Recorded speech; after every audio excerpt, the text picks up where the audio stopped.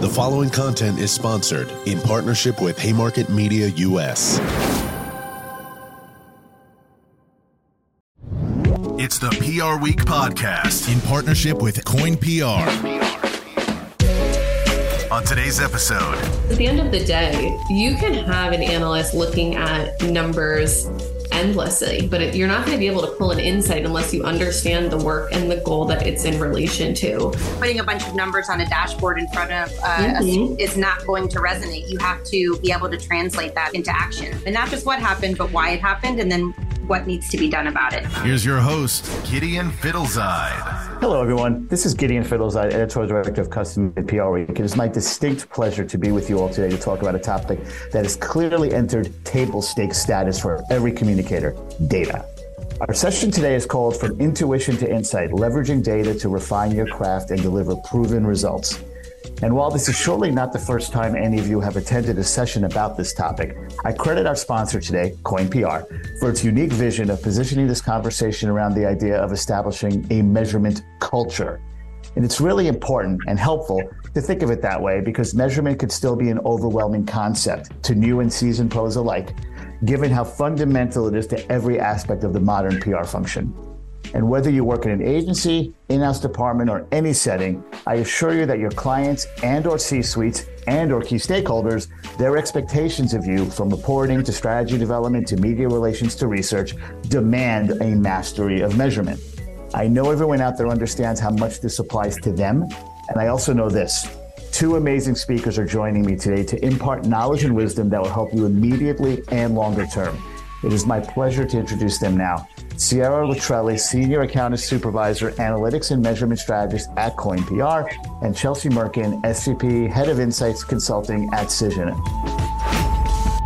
I want to thank both of you so much for joining me today. Of course. Thank you for having us. I've had the pleasure of speaking with both of these terrific leaders before today, and you guys are in for a treat. You're going to learn a lot. It's going to be entertaining. And without further ado, let's just get right to it. Sierra, I'm going to start with you. I think the best way to describe the evolution of the PR role as it relates to measurement is this way. Data and analytics are no longer things that need to be added to the PR role. They are now part of the PR role. But incorporating them into the day-to-day is still tricky for most communicators. Can you provide counsel on how PR pros can best and most efficiently do this? Absolutely. I mean, I think you really hit the nail on the head, right? If you think back, measurement used to be kind of a buzzword. I know when I started, at least it was very much kind of like an aspirational topic, something you loved to explore. You know, you might check the box, use it here and there. But historically, no one really dove in head first, right? They didn't know how to evoke actionable change, use it in the day-to-day. But I totally agree. I think recently, especially data and analytics has come to the forefront, right? Not only are they part of our day-to-day role now, but in my opinion, I think it's actually the most powerful tool we have in order to execute our work. So I completely agree. I think now is a great time to think through how to implement measurement into your work, and also, you know, how to improve, right? How do you learn? What's the best approach? And I think when doing that, the first challenge that I tend to see is getting rid of this notion that there's a one-size-fits-all approach, because I think that's the challenge. Some people might not feel totally analytically fluent, right? They haven't been trained as an analyst, and you see these tools that have beautiful graphs. I know Boolean search logic, just when I first started, that was like, whoa, right? Like kind of a foreign concept. But at the end of the day, it wasn't something I had to immediately go in and have this super in-depth approach, right? It's actually something that, depending on brand size, the goals of the brand, and what project you're working on, there's a variety of different ways that you can really implement measurement. And I think that by getting over that hump, you're able to efficiently do this, right? And once you've gotten over that initial hump, I think there's three main components that would be my recommendation as to how to implement measurement into your day-to-day work. And first and foremost, right, I think it would be to start small. Measurement isn't always, you know, the big graphs and looking at things year over year and having these amazing insights. I really think it comes down to knowing, how am I monitoring coverage? What topics am I monitoring? Have I cleaned up the coverage that I'm looking at to make sure that you're truly becoming an expert, not only in the data and what's present, but also in your industry and any adjacent media conversations that are happening there, right? So that's number one. I think number two is something that is also something people tend to wait to implement. And ultimately it does a disservice, is the concept of baselining, right? So I think a lot of people have this notion that you bring in measurement when there's a big question to answer or a big trend or a big insight you want to find. But by baselining, and by that I mean getting a firm understanding of just your current media performance, right? Understanding where you're showing up in the media, what your quality of coverage is, right? All of these different components.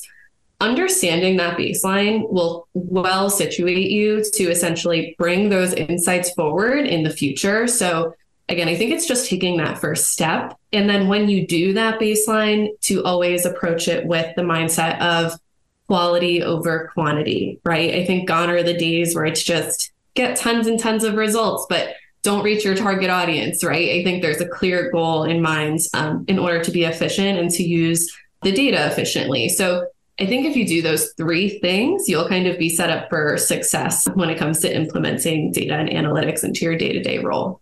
Wow. Chelsea, I guess I owe you an apology because Sierra's clearly going to be a very, very tough act to follow. But I've worked with you before, so I know you're up for the challenge. And look, clearly when we're talking about data and measurement and things like that, having someone from a company like Cision is probably a really good idea. And Chelsea's about to prove that, because I have a question for you now, Chelsea. There's clearly a greater demand among PR pros and the brands they represent for more data-driven recommendations and earned media analytics. From the perspective of a company that helps so many brands and PR pros with this exact thing, what are you seeing in the market right now? Yeah, I mean, I think there's spot on that there's more demand. There's more demand for data-driven insight. We're hearing it all over the place. And we're releasing our 2023 State of the Communications Industry Report. And there's some really interesting findings in there. So I think this idea of more demand is it's rooted in the fact that we're seeing more chief communications officers reporting directly into the C-suite. So in our global comms report, it's up 47%, up to 47% reporting directly into the CEO, whereas just a couple of years ago, it was 57% reporting through marketing. Certainly, I think societal changes are a factor here, where communicators are no longer viewed as just crisis mitigators, but also strategic advisors to that C-suite. But data also plays a big role. It's arming communicators with data to ground that advice in something sound. And on the other side of that coin, it's also driving an increased appetite, right? So you could say that the C-suite is both empowering communicators as well as forcing C-suite to expect more from their advisors in terms of data. So this is where the demand comes from. I think those teams, therefore, the teams that are supporting those chief comms officers need quicker access to data and insights so that they can be armed with this insight as they advise the C-suite and make recommendations, both proactively and reactively. And those teams are really leaning into platforms and the teams that leverage platforms to allow them to offer insight at the speed of business. So if we look at other findings in the report, the most common reasons that we see teams using these platforms, monitoring and measurement platforms, are for content ideation, followed closely by analytics, and then following up an understanding of impact and ROI. But even so, we're still seeing that communicators are struggling to connect the dots between earned and social media outputs and business outcomes. And 50% of communicators are saying that they're still struggling to glean actionable insight that they can use to inform the business. So more appetite, more demand, but still a question that people struggle with. So it's certainly as relevant as it ever has been, and I think more so with this shift in the reporting lines. Very much appreciate that. And first of all, Chelsea, thank you so much for mentioning the Global Comms Report. As if I may selfishly chime in, clearly that's obviously a report that Cision and PR Week have worked on together for 6 years. And it's really interesting to see how things have evolved over those 6 years. And I have to say, and I don't say this a lot, no one really does, but I mean, if there's one good thing that came out of the pandemic, and I know there aren't many, I think the C-suite's appreciation what Comm brings to the table really actually rose a lot during that period. And what I also really appreciate what Chelsea said there was she only barely mentioned proving the impact of what communicators do. I'm not naive. Yes, that's important, and communicators are still fighting that battle. But that's not what that should not be the main purpose of your data collection. The purpose of your data collection is making better decisions to move brands ahead. I'm going to stop now because you guys want to hear from Chelsea and Sierra, and I feel myself starting to opine a bit. Don't want to do that. You could already see the professorial talents of Sierra and Chelsea. I can't believe I said that without stuttering. That was pretty good. Sierra, I have a question. I have another question for you now. What we've already established in this conversation is the importance of looking at all of this from a measurement point of view. Please explain what that means to you. And Sierra, how can brands truly establish that kind of perspective? I think that kind of still goes back to this whole measurement culture conversation. So Sierra, please. Absolutely. No, I think you're absolutely right. It definitely comes into the measurement culture conversation. And I think to first reiterate the importance of having that measurement point of view is, as Chelsea mentioned, the demand is there, right? We know now it's no longer a check the box. This needs to be part of your day to day. It's not only an expectation of, comms teams, but larger business teams, right? That when you're sitting at the table and you're giving a recommendation, you need to be able to back that up. And again, I love the name of this, right? From intuition to insight, because I think as communicators, we have a really strong sense of intuition. You kind of have to, right? You develop it over the years. But at the end of the day, intuition is just intuition until you can back it up. So that's why I think demand is growing. And what I've seen is that more and more brands are actually looking to their agency partners to provide these data-driven recommendations and to rely on earned media analytics in order to prove that insight, right? It not only proves the value of work to marketing counterparts, but I think it also just allows teams to come at things from a different perspective and one that is super informed, right? So again, definitely important to have that measurement point of view. But like I said, there really is not a one size fits all. And you need to keep that in mind when it comes to forming your measurement point of view.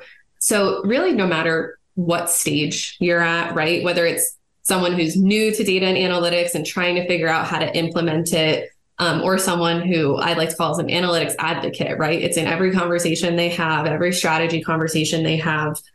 It's important that those two essentially work together to prepare that measurement point of view. And for us, that means starting by counseling clients and brands to shift their mindset. For a lot of people, and I think, it's changed a bit in recent years, but people still look at measurement and analytics as a form of, a tool to essentially create this like report card of results. And to me, I think it's just so much more than a report card. It's more than just speaking to the success of a campaign. It's really more of a tool, right, to kind of serve as a catalyst to business growth. And I think that's the first thing to overcome. And I think that needs to be part of the measurement point of view as to when and where analytics comes in is not just on the back end. It needs to be proactive. So that's number one. I also think, though, where a lot of teams go wrong is they essentially, like I said, there's kind of this disconnect. Sometimes people in their brain think, there's the creative type and then there's the analytical type. And the creative type will pull in the analytical type when they think that they need them, right? Because it's like, okay, like now I need that insight, I need that data. And I think that ultimately is doing a disservice to teams, right? So when it comes to our measurement point of view, we think that earned media analytics, or at least a basic understanding of the concept and how to use those tools and how to implement those insights, should really be deemed essential, not just for those analysts, right? For those who are heavily measurement driven, but also for the more creative types, the ones that are working on day-to-day account work and so on. And in order to do that, you really need to make sure teams are investing in not only the right tools, but also in the proper education, because again, it is fairly new, right? Being able to implement this into your day-to-day work. But essentially by doing that, by connecting, right, the day-to-day account team to analysts and people who are vastly educated in looking at earned media analytics, is what is truly the pivotal part. And that's how you create that measurement culture. Because rather than having a divide, right, between the two sides, you can now actually start to have those conversations of, I'm creating a media list and I know my relationships, but when you measure the media, you might find you should be targeting a whole different area that you might not have thought of before. Or it can be something as high level as I'm writing a media strategy. And if my goal is X, I need to do Y, right? So you can really start to connect those dots and be smart with how you're working, like with your team, be smart about how you're integrating, right, with different parts of the marketing funnel. So I think it really is just really integrating, right, putting those two minds together rather than that siloed approach. Thank you so much for that. Definitely very professorial of you. And I like how you threw in the report card thing. That was a nice touch with the professorial absolutely. thing. Very good. Now, Chelsea, there are many listeners out there who are really only beginning their measurement journey. What guidance would you give them to start that journey the best way possible? Yeah, it's a great question. I think our industry has been plagued by a fear of measurement. You said the word already, and the answer is to simply start, right? Cost and time with all of the different solutions, really no longer a barrier. There's really no longer a barrier. There's no excuse for anyone to sort of shy away from simply starting. Obviously a monitoring platform is the first place to start. I would then encourage, practitioners to think about what the key use cases are for measurement. And I like to think about it in terms of sort of 4 key use cases. The most common being sort of those report cards we're talking about, although I wouldn't view them as report cards, but really understanding which metrics are going to help us understand if we're moving the needle, right? If the efforts that we're undertaking and all of the different tactics that we're deploying every single day in, day out, are driving us towards some sort of longer term goal. So KPI and performance measurement, still very important, still very relevant to be able to prove that what we're doing is actually working and learn what's not working and what can be improved. And then there's sort of the day-to-day, event and campaign reporting. So thinking about, are we being successful with this tactic that we've deployed? Did we invest in the right places? And being able to sort of compare different tactics that we've deployed over the course of the year and how that's moving the needle in terms of the overall performance measurement. Then there's the more reactive side, which is the crisis reporting and alerting. So being able to quickly assess the size and scale of a crisis, understand if it's trending up, trending down, if there's a learning there that is there a past crisis that we can look to inform our response strategy. And then finally, I think the most underused use case, which Sarah hit on earlier, is the more proactive use cases, which I would broadly put under the umbrella of market intelligence. So leveraging data and leveraging, monitoring and measurement solutions to understand, if we're trying to reach a specific target audience, what is the most effective way to do that? Which influencers are most likely to reach them? Which messages are most likely to resonate? What timing should we think about in terms of releasing this event or launching this product or putting out this announcement, right? Depending on how things have looked in the past. So definitely thinking about what are not just thinking strictly about one of those use cases, but really what are the different use cases that you're trying to action. And then, if your goal is to start showing the impact of your efforts, so those kind of KPI and event reporting types of use cases, I would say consider setting or thinking about how you can set some measurable objectives. So don't measure for the sake of measuring. A lot of people get started by, yes, we have to start monitoring and tracking. And Sarah spoke about establishing a baseline, extremely important so that we can think about what a reasonable and achievable goal and objective might be, whether it's improving sentiment, whether it's increasing key message penetration, whether it's improving share of voice. Again, consistency really important here, and ensuring that we're measuring the same way over a period of time to understand how we're moving the needle. And then the other tip I would give to people getting started is don't fall into, so Sarah again alluded to this earlier, volume-based metrics, right? Don't fall into the habit of clip counting. Perfection's not the aim when you're setting up a measurement program. There tends to be tendency in our practice to want to make sure we're capturing every last clip. And that makes sense, right? We work really hard to secure placements, and we want to make sure we're getting credit for those placements. But really what we're trying to accomplish is directional insight and directional guidance, and that doesn't require perfection to achieve. So those would be the tips that I would give to people that are thinking about starting out with the measurement program. I know this is like a video vodcast format, but I hear the people taking notes out there. And if I don't hear that, that's a problem. This is terrific advice from both of you. Thank you so much. Moving on to the next topic, Sierra, back to you. And I'm not going to lie, you actually probably touched on this a little bit, but this is a topic that I often talk about with professionals. So I really wouldn't, if some of it's repetitive, I think it's great. I'm sure you'll have some new thoughts as well. But when it comes to data and PR, one of the more common things you'll hear said is that data and PR, when they work harmoniously together, it's the perfect marriage of art and science. That sounds great, but merging those two is still very, very hard. How do you truly meld the art and the science effectively? Absolutely. No, I think that's such a great question. And something that I feel like I explore a lot. Something a little, fun fact about me is in my younger years, was a true math science whiz. Like that was my headspace. That's where I was at. But as I got older, I just loved kind of the more artistic side of my brain. I love being creative. But when it comes to working in PR, I think there really is, to your point, a perfect balance of the two, because like I said, there is something about intuition. There's something about the art of learning this industry over time, and about the art of relationships and just understanding consumers and how to reach them. But at the end of the day, I also think that going blindly by intuition can be a disservice, right, over time. And I think what we're doing today and what a lot of people are doing really well is, to your point, marrying the two. And in order to do that, I think it's understanding that, again, bridging the gap of analytical fluency. Like I said, there's usually, there's a right side of the brain and there's left side, and having them work together is the way to do that.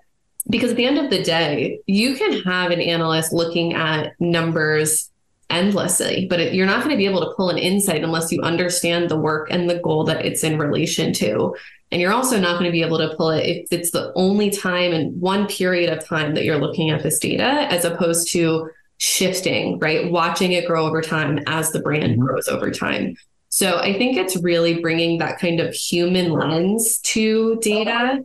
And I think by doing that, it actually makes our jobs so much easier.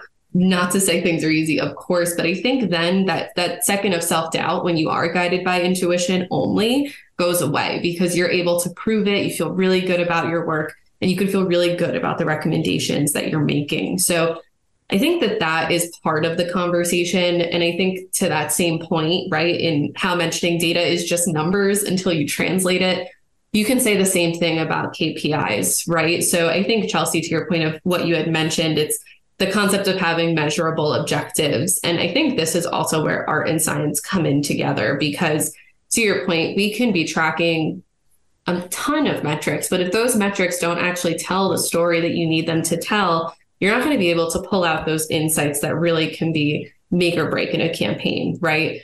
So by understanding the brand's goals and translating data through that lens, and then working with the day-to-day account team to actually apply those insights in real time as things are happening and as more news is coming in, I think that is really the perfect recipe for successful programs. And to just, again, make sure that the recommendations that you're giving are well-informed.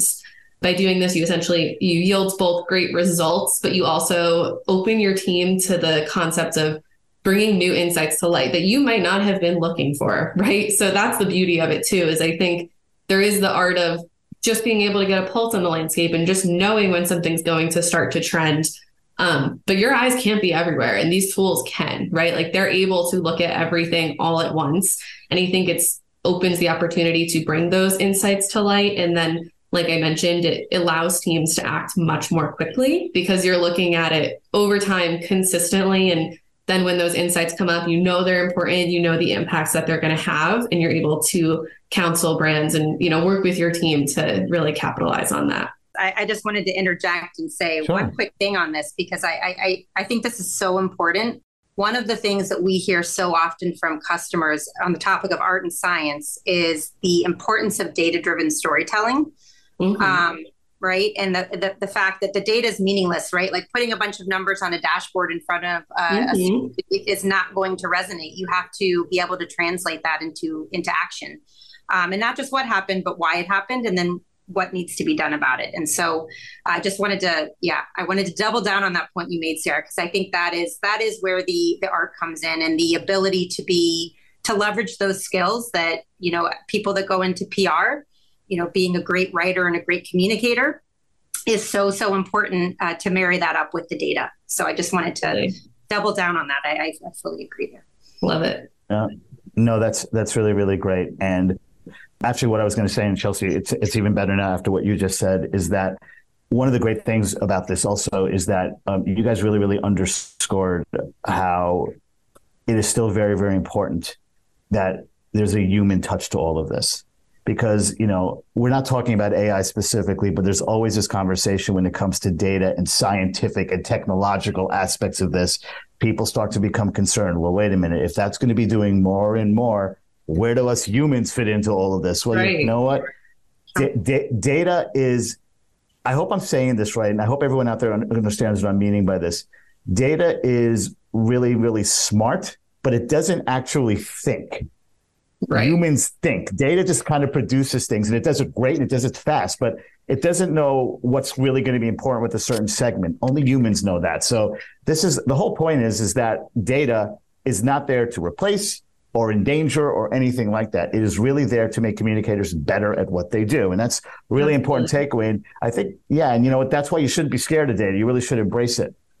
Okay, now I actually have a question for both Sierra and Chelsea. I somehow managed to ask them each individualized question, so I think it's good to end this with something that's for both of them. There are so many metrics out there. How do PR practitioners know which ones to leverage? And I do realize that could be a 30-minute answer, especially given how much knowledge you both have. But if you can kind of condense it into maybe one example, I think that would be really helpful for our audience. Chelsea, I think I'm going to start with you because it's only fair. I started with Chelsea the last time. I started with Sierra the last time. See? There you go. Thanks, Gideon. So I would, to keep it simple, I would simply say that we should orient our thinking around the outcomes that we are trying to achieve. So how are we trying to influence? Who are we trying to influence? And what are we trying to change in terms of how they think, feel, or behave? Any key metrics program that you're setting up should be focused on that ultimate end state of that end goal for a PR communications practitioner. Just to cite one example, we had a customer who was really singularly focused on share of voice as a key metric, simply because the C-suite's very competitive and wants to win, right? The problem is this competitor was up against a celebrity CEO, or this company was up against a celebrity CEO at the competitor, and it was an impossible impossible goal to accomplish. So what we helped that company do was reorient the thinking around the specific product lines and business areas and messages and campaigns that they were focused on driving, where they knew, when they were successful there, they would drive business performance. And, as a result, we were able to show that the company was moving the needle in terms of communicating the things that mattered to the target audiences and that drove business results. So that's my advice. Absolutely. Yeah, I would definitely agree with that wholeheartedly. I echo back to what I had said originally about there really is no one size fits all, which is also the beauty of it, right? Because you're able to tailor it to the goal that you're trying to achieve and choose metrics that really prove whether or not you've reached your desired outcome. So a few different examples of this that I could name, I think would be, and this is something that I think we speak about a lot and we even think about in day-to-day pitching, but who is your target consumer and where is your target consumer consuming their news? Because when you think about it that way, you might be less concerned about the number of placements and the, total reach or the total potential reach. And instead, you might understand that you want to activate in such a way that you will get the attention of that media, right? So that can totally change your approach. That could totally change the way that you're interacting with media. And then also the way that you're communicating the goals from the jump. So I think it's thinking through that. I think it's thinking through, again, to your point, Chelsea, on that example, would love if I were to chime in, and I think if I was speaking to that client, I would then ask the question of what's more important, 100 placements versus 1,000 placements? Or what if your 100 placements were all feature mentions that have headlines in top tier media, and your competitor has 1,000 mentions in, outlets that have a much lower reach? So I think it's thinking through, again, what is that goal? What are you hoping to achieve through your communication strategy? And then again, thinking through what is the best way to measure that? What's going to be the most informative and insightful for your team? Honestly, I am always invigorated when I'm part of a conversation this important and this insightful. And it certainly helps to have two brilliant leaders like Sierra and Chelsea as the key players in it. Thank you both so much for joining me today. Thank Coyne PR, of course, for supporting this session. And of course, I thank all of you out there watching this for devoting your valuable time to do so. Hope you got as much out of it as you were hoping, if not more. Please come back to prweek.com for more podcasts, podcasts, and similar sessions on the topics that are most important to your daily jobs. Till next time, this is Gideon Fiddleside at PR Week, wishing you all the best. Have a great rest of your day.